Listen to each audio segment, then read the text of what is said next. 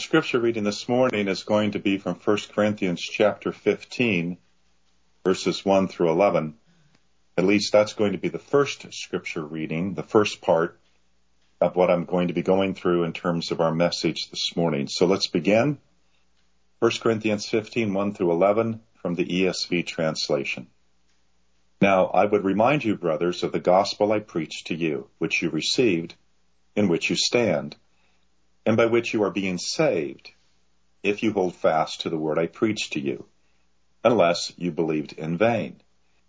For I delivered to you as of first importance what I also received, that Christ died for our sins in accordance with the Scriptures, that he was buried, that he was raised on the third day in accordance with the Scriptures, and that he appeared to Cephas, then to the 12. Then he appeared to more than 500 brothers at one time, most of whom are still alive, though some have fallen asleep. Then he appeared to James, then to all the apostles. Last of all, as to one untimely born, he appeared also to me. For I am the least of the apostles, unworthy to be called an apostle, because I persecuted the church of God. But by the grace of God I am what I am, and his grace toward me was not in vain. On the contrary, I worked harder than any of them, though it was not I, but the grace of God that is in me. Whether then it was I or they, so we preach, and so you believed. Let's pray. Our God and Father, as we come this morning to the Word, this message, this section of Scripture, and we pray that our hearts would be focused on that which is of first importance. What you have done to bring redemption into this world, to save people by your grace, through the person and work of your Son. So give us ears to hear, hearts to believe, lives that desire to serve Jesus. In his name we pray. Amen. Now, this morning I'm doing something that no one's ever supposed to do who's doing public speaking, and that is to actually speak with a cough drop in my mouth. It just so happens that we are in the worst season out here in North Carolina in terms of allergies and pollens, and I have to say that finally, far more than ever in Bakersfield, this has hit me and hit me hard. Just this week, Luke and Francesca and Emma and Tess were here visiting with us, and I remarked to them that you can drive 1 mile in North Carolina and where we live and wind up encountering more trees than in all the state of California. There are trees everywhere, and it's the pollen season, and it's affecting just about everyone. But we'll put that aside. You'll pardon me if I cough a little bit and pause a little bit to catch my breath, sip a bit of water as we begin. Now notice the sermon title. It picks up where we were last week, of first and final importance, and beyond last week's message, the resurrection of Christ. Now, I want you to think about something for a moment. If you've been reading the New Testament for a period of time in your life, you will come across the fact that some chapters in the New Testament have nicknames. And that's because the entire chapter is virtually devoted to one main idea that is significant to the Christian faith. So, for instance, the 13th chapter of Matthew, it's the parables of the kingdom chapter. Or the 24th chapter of Matthew, it's called the Olivet Discourse because Jesus delivered that message foretelling the destruction of Jerusalem and then various signs pertaining to the end of the ages there on Mount Olive. So what's the Olivet Discourse? And then the night before Jesus was crucified, up in the upper room, he prayed this prayer. He prayed this prayer on behalf of his disciples then present, as well as for the future of the church. So this chapter has come to be known as the high priestly prayer chapter. And then, of course, if I said, give me where you find, quote, the love chapter, most of you might be able to say, oh, that's 1 Corinthians 13. That's where the apostle defines the true nature of agape love. Now, we come to 1 Corinthians 15, and it is the resurrection chapter. It is almost wholly devoted to the confirmation of the event of the resurrection of Christ from the dead, as that event which confirms the gospel message and confirms the work of Christ to save us from our sins. Now, in accordance with what Paul says, this chapter deals with what is of first importance. What Paul says he received as of first importance, namely this, from verses 3 and 4, that Christ died for our sins according to the Scriptures, that he was buried, that he was raised on the third day according to the Scriptures. So, you have Good Friday, you have Saturday resting in the tomb, Easter Sunday morning, all contained in verses 3 to 4.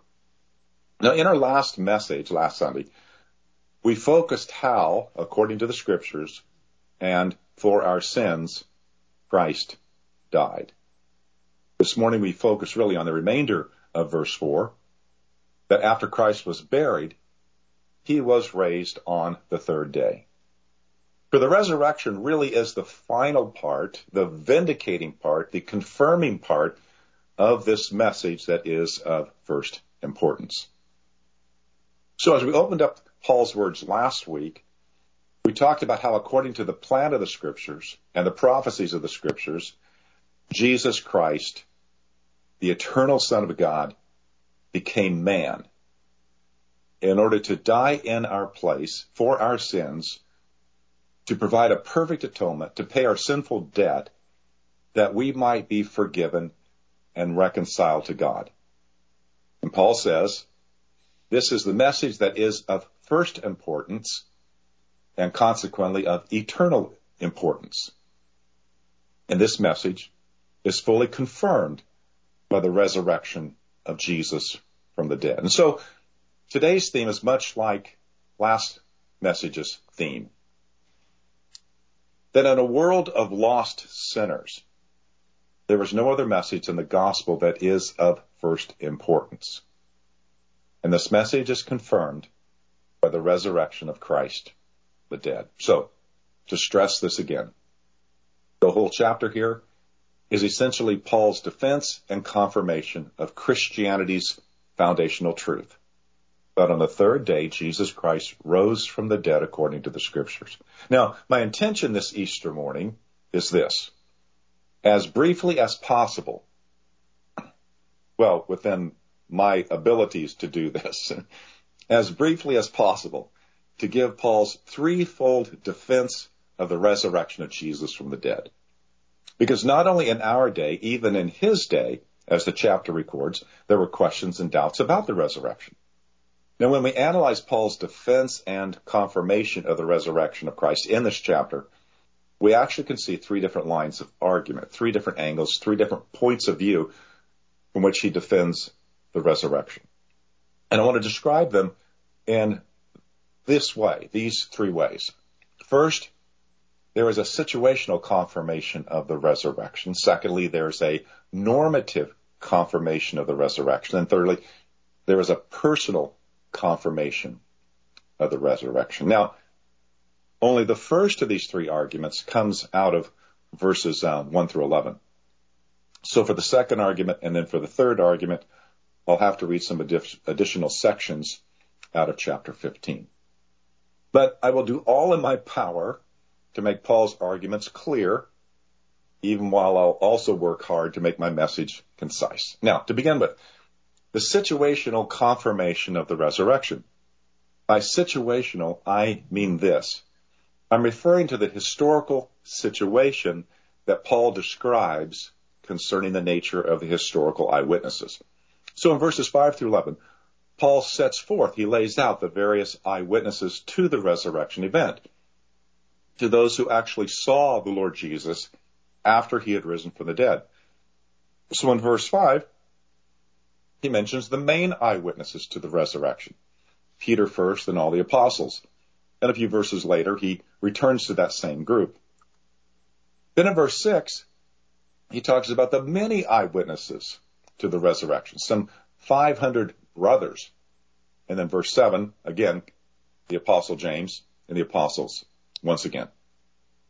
So if this were a conspiracy to promote a lie, it would have involved a whole lot of people beyond the original apostles. We'll come back to that in a few moments. And then thirdly, verse 8, lastly, the Apostle Paul. Paul includes himself in this list of eyewitnesses because he had his personal encounter to the resurrected Jesus on the road to Damascus. His conversion from one who persecuted the church to one who proclaimed faith in Jesus is that which gives his own testimony great credence. Because there was no apparent reason in his life for his life to change dramatically in this way. And Paul makes references to that throughout his ministry. Now, here's a point to remind ourselves about how the apostles were treated in the earliest days with respect to the crucifixion of Christ. Why does Paul feel this kind of necessity to lay out these eyewitness accounts? Well, it's because of this. One of the reasons. The Jewish leadership immediately after the empty tomb was discovered, when the soldiers who guarded the tomb came to the chief priest, the Jewish leadership immediately put out the word that the disciples had stolen the body of Christ. And therefore perpetuated the idea that the disciples' report that Jesus had been raised from the dead was a lie, in order to motivate the claim, the false claim, that Jesus was the Messiah. So the official Jewish story was that the disciples were involved in a conspiracy to falsely exalt their dead leader, Jesus Christ, to messiahship. Now, in that regard, I want you to consider some remarks made by Chuck Colson. Chuck Colson, someone who was quite acquainted with a conspiracy to protect a lie. Now, for any of us who are old enough to have lived through the Watergate scandal of the 1970s, when President Nixon had to resign from his office, the name Charles Colson is familiar. He was the attorney and special counsel to the president, also known as Nixon's hatchet man. He was convicted, sent to federal prison for 7 months for the charges levied against him in the Watergate break-in. But in the midst of all that was happening in his life, Colson became a Christian. And after his release, he devoted the rest of his life to Christ and to ministry. He founded Prison Fellowship. He wrote a number of books, and he became a leading Christian apologist for the truth of the gospel. But now to Colson's own experience and how it pertains to the question of the conspiracy, or the disciples being involved in a conspiracy. How Colson's own experience sheds some light on the idea that the disciples formed a conspiracy to lie about the death of Jesus, about the empty tomb, falsely claiming that Jesus rose from the dead. You see, Colson had first-hand involvement in the Watergate conspiracy cover-up. He was one of the conspirators who tried to keep the lie alive. And because of his involvement in Watergate and the cover-up and the conspiracy, he wrote about his own perspective and conviction about the resurrection of Christ, about whether the disciples could conceivably be involved in a conspiracy of lies about the resurrection. So this is what Colson said. I know the resurrection's a fact, and Watergate proved it to me. How? Because 12 men testified that they had seen Jesus risen from the dead. Then they proclaimed that truth for 40 years and never once denied it. Everyone was beaten, tortured, stoned, and put in prison. They would not have endured that if it weren't true. Watergate embroiled 12 of the most powerful men in the world, and they couldn't keep alive for 3 weeks. You're telling me the apostles could keep a lie for 40 years? Absolutely impossible. So Colson is making the argument on behalf of the apostolic witness of the resurrection. For if they lied in a conspiracy to deceive, then how is it possible that they never broke rank over 40 years? Not even over the most extreme pressures to do so. And Colson says that isn't human nature. That's simply not possible. And we would have to agree.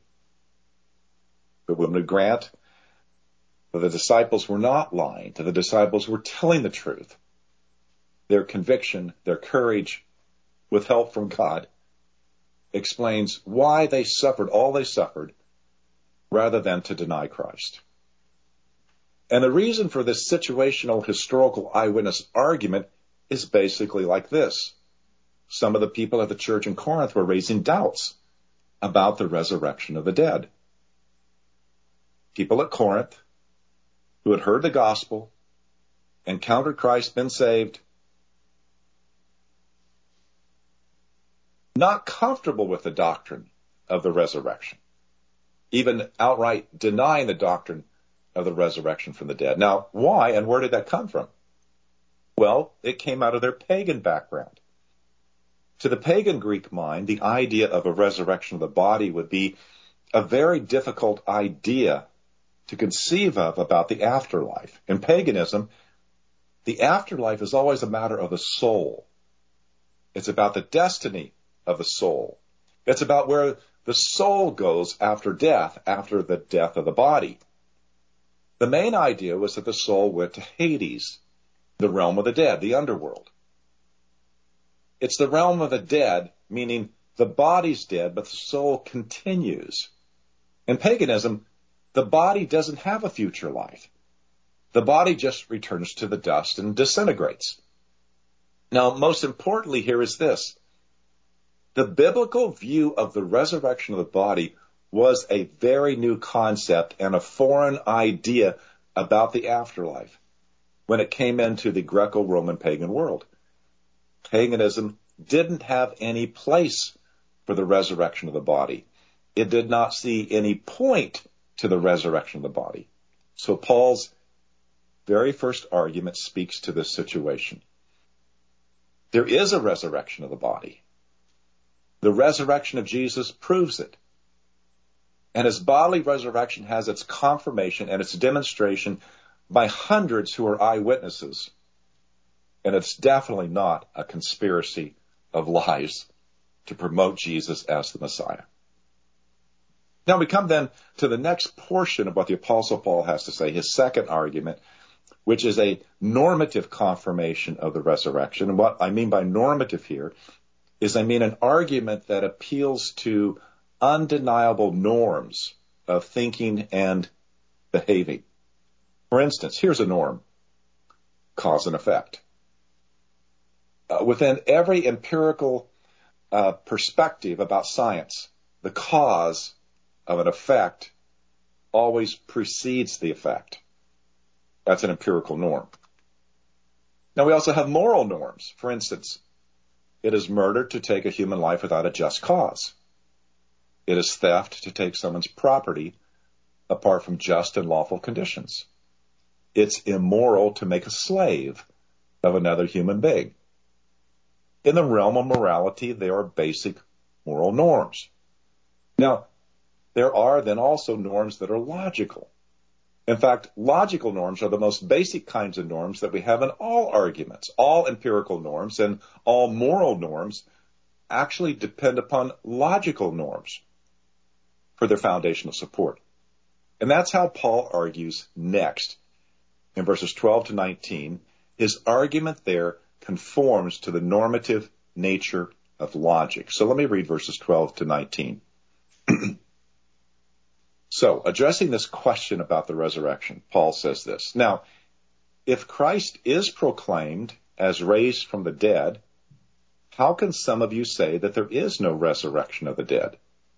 But if there is no resurrection of the dead, then not even Christ has been raised. And if Christ has not been raised, then our preaching is in vain, and your faith is in vain. We are even found to be misrepresenting God because we testified about God that he raised Christ, whom he did not raise, if it is true that the dead are not raised. For if the dead are not raised, not even Christ has been raised. And if Christ has not been raised, your faith is futile, and you are still in your sins. Then those also who have fallen asleep in Christ have perished. If in Christ we have hope in this life only, we are of all people most to be pitied. Now, Paul's argument here is based on the normative nature of logic. There were those in the Corinthian church who were denying the doctrine of the resurrection of the body as having any part in a future afterlife.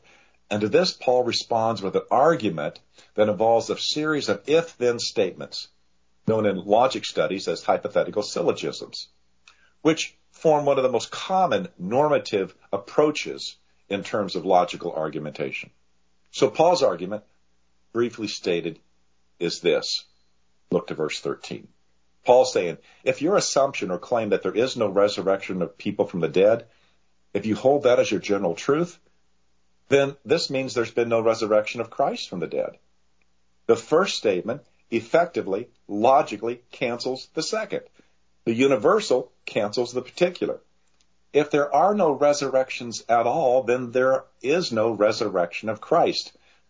Now, that's the major argument. It's perfectly logical. But then Paul goes on, verse 14. He states the logical consequences that this has then for the message of the gospel. Consequences which are entirely unacceptable to those who have believed in Jesus because they are devastating consequences. They are consequences that actually destroy the Christian faith, and they are consequences that pit the Christian gospel against God himself, thus consequences that would make the Christian faith vain and useless. If you go back to the beginning of this chapter, Paul says in a phrase, unless you have believed in vain. And he's picking up on that theme again. In essence, ultimately to prove that no, you have not believed in vain. But it's all tied in with the validity and confirmation of the resurrection. Now, this uselessness or the futility of the faith in Christ is going to show up in four particular ways. Verse 15. The gospel message about what God has done in Christ is a false witness about God. If there is no resurrection, then the gospel message about what God has done in Christ is a false witness about God. And this means, for those who promote the gospel, that we are seriously on the wrong side of God rather than being justified before God. That's the first major inference. Second, verses 16 and 17. Paul goes on to say, that means that the work of Christ as an atonement is a false idea. Thus, there is no forgiveness of sins through Christ. There is no salvation through Christ. There is no being saved by faith in Christ. We all who are believers in Christ are still fully guilty and condemned people before the justice of God. Now, I'm going to pause here for a moment and have you think about this. I remember a story that a woman told me that upon her conversion at age 33, it was 6 weeks later that her 11-year-old daughter became a Christian as well. And she said, this is what my daughter said to me the day that she prayed and received Christ. She said, Mom, I feel so clean. And what she was talking about was the burden of sin and how that makes us feel subjectively unclean, dirty, filthy, in all different kinds of ways connected with shame. That was gone. She had had this powerful experience of having all of that burden lifted from her upon believing in Christ and taking Christ as her Lord and Savior. I've never forgotten that story. And it has connected itself to this. Imagine these Corinthian believers trusting in Christ and having all of their sins forgiven and feeling truly clean for the first time in their lives, inwardly, morally, before God. And now Paul is saying, if you reject the idea of the resurrection, then all of that you have felt is an illusion. It's not real. It's futile. And then Paul goes on to point out a third consequence if you reject the idea of the resurrection of the dead. Verse 18, he says, this hope that we have for dead believers, people who've already died, that hope which we have had for them and which they had for themselves utterly perishes. Because if there is no resurrection from the dead, then they have not been saved. They have themselves died in a false hope. And then the fourth thing that Paul says, coming from verse 19, then the hope for us as well, as believers, currently living, alive, is a false hope. And furthermore, if we have this hope, and it's for this life only, we are above all people most to be pitied. So what Paul does here is he states the logical, undeniable consequences of doubting and denying the resurrection of the dead. He shows that the Christian faith is utterly destroyed if Jesus' resurrection is doubtful. But Paul's first argument, the historical situational argument, has already demonstrated that Christ has indeed risen from the dead. And if Christ has indeed risen from the dead, this proves and establishes the general and universal truth that there is a resurrection from the dead. And so Paul brings this point to a kind of semi-conclusion here in verse 20. But in fact, Christ has been raised from the dead, the first fruits of those who have fallen asleep. The resurrection of Christ proves the Old Testament biblical teaching of the bodily resurrection of the dead, with Christ being the first to rise. So those who have doubts about there being a resurrection of the dead must see that the actual resurrection of Christ disproves their pagan assumption and ought to dispel their doubts. So, in this manner, Paul appeals to the normative nature of logic to confirm the resurrection. In the next section of 1 Corinthians 15, from verses 21 to 28, Paul departs from his line of arguments to actually do a greater exposition and teaching about the doctrine of the resurrection itself. So this is expositional. He doesn't really come to his third argument until you come to verse 29, and then he really comes to the personal confirmation of the resurrection when he gets to verse 30. So let me clarify what we mean by a personal confirmation of the resurrection. When we speak of that which is personal, and we can even throw in the word existential, we're dealing with how something affects us personally in terms of its meaning and significance. And Paul is now going to speak first to how the resurrection of Christ affects his life in terms of its meaning and significance, and then how it affects all believers in terms of its meaning and significance. So we have two arguments, two applications. So reading verses 30 to 32 with respect to Paul, who says, why are we, meaning himself as an apostle and other apostles, why are we in danger every hour? I protest, brothers, by my pride in you, which I have in Christ Jesus our Lord, I die every day. What do I gain if, humanly speaking, I fought with beasts at Ephesus? If the dead are not raised, let us eat and drink, for tomorrow we die. What Paul is arguing here is the reality of his own life on behalf of Jesus Christ. He first points to the dangers that he has been constantly exposed to over the course of his entire life of ministry for the past 25 years. And to emphasize this, he points specifically to what he had to face and fight at Ephesus, what he calls beast, most likely being the wild crowds who opposed him and wanted to tear him apart. His point is simply this. If there is no resurrection of the dead, if Christ has not been raised, why would he face such dangers daily? If the resurrection is not true, why would he devote his life for a lie? Why not simply live for the present pleasures like the Epicureans, to eat, drink, and to be merry? Because your destiny is simply to die. In other words, you can't explain Paul's life. You can't explain his behavior. You can't explain the personal and existential nature of his service to Christ if you deny the resurrection of the dead and the resurrection of Christ. Now, his second argument takes a different direction. This is down in verses 50 to 58, where he's now speaking to the church at Corinth generally. He says, I tell you this, brothers, flesh and blood cannot inherit the kingdom of God, nor does the perishable inherit the imperishable. Behold, I tell you a mystery. We will not all sleep, but we shall all be changed. In a moment, in the twinkling of an eye, at the last trumpet. For the trumpet will sound, and the dead will be raised imperishable, and we will be changed. For this perishable body must put on the imperishable, this mortal body put on immortality. When the perishable puts on the imperishable, and the mortal puts on immortality, then shall come to pass the saying that is written, Death is swallowed up in victory. O death, where is your victory? O death, where is your sting?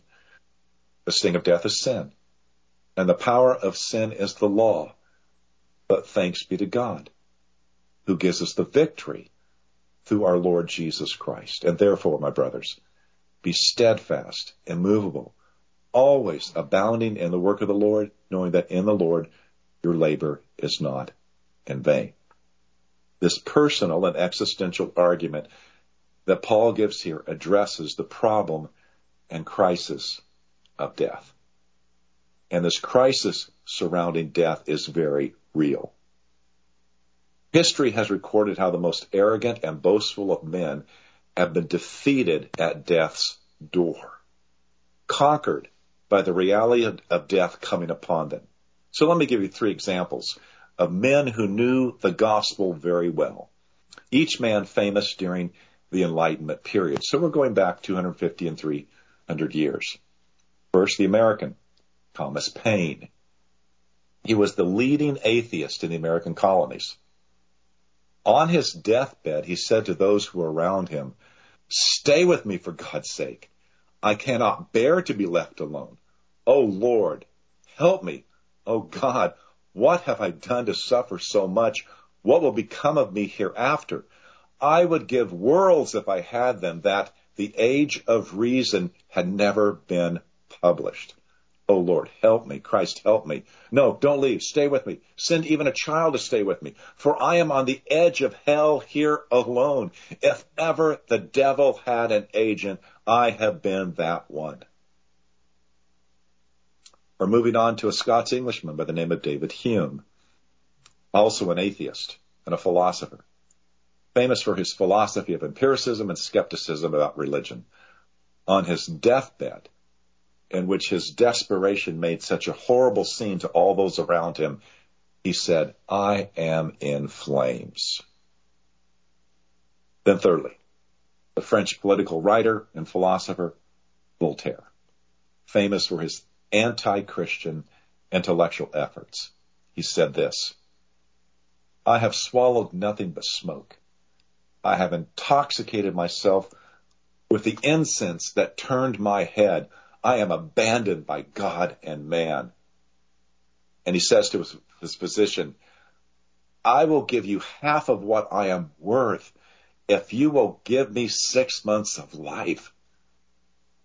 When he was told this was not possible, he said, then I shall die and go to hell. His nurse said, for all the money in Europe, I would not want to see another unbeliever die. All night long, he cried for forgiveness. Now, these voices from history, men of great intellect, great worldly fame, who argue with such great confidence against the reality of God, against Jesus Christ, each was conquered at the door of death. Even as Paul says in verse 56, the sting of death is sin, and the power of sin is the law. The crisis of death is the guilt in which one dies, having not obtained mercy or forgiveness for one's objective guilt before God, knowing that God's judgments and the flames of hell will certainly come. But for the Christian, and this is Paul's personal and existential witness to the truth of the resurrection of Christ, restating his words in this manner, that when the resurrection of the body comes, the mortal will put on immortality. The sting of death will be removed. Death will be swallowed up in victory. And our thanks will be to God who has given us this victory in the face of death through the resurrection of the Lord Jesus Christ from the dead. In other words, the Apostle Paul is saying, those who are truly believers, we know how to face death. The personal and existential crisis of death has been removed. There are no flames to be feared. There are no terrors to terrify us. There stands at death's doorway the one who has himself conquered death, the one who has risen just as he has said, which is why Paul then can exhort his beloved brothers in verse 58. Therefore, be steadfast, immovable, always abounding in the work of the Lord, knowing that your labor in the Lord is not in vain.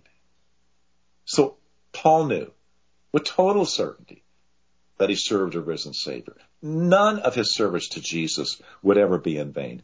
His personal and existential commitment was a confirmation of the resurrection, that death had lost its sting.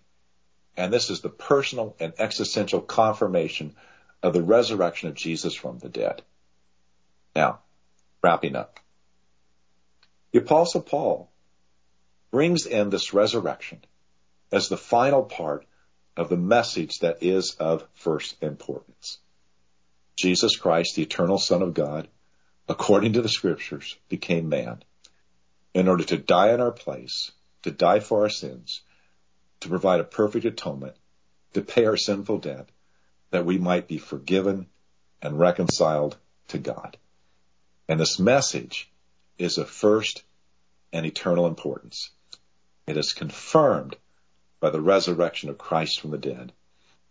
And that is what we proclaim and believe today.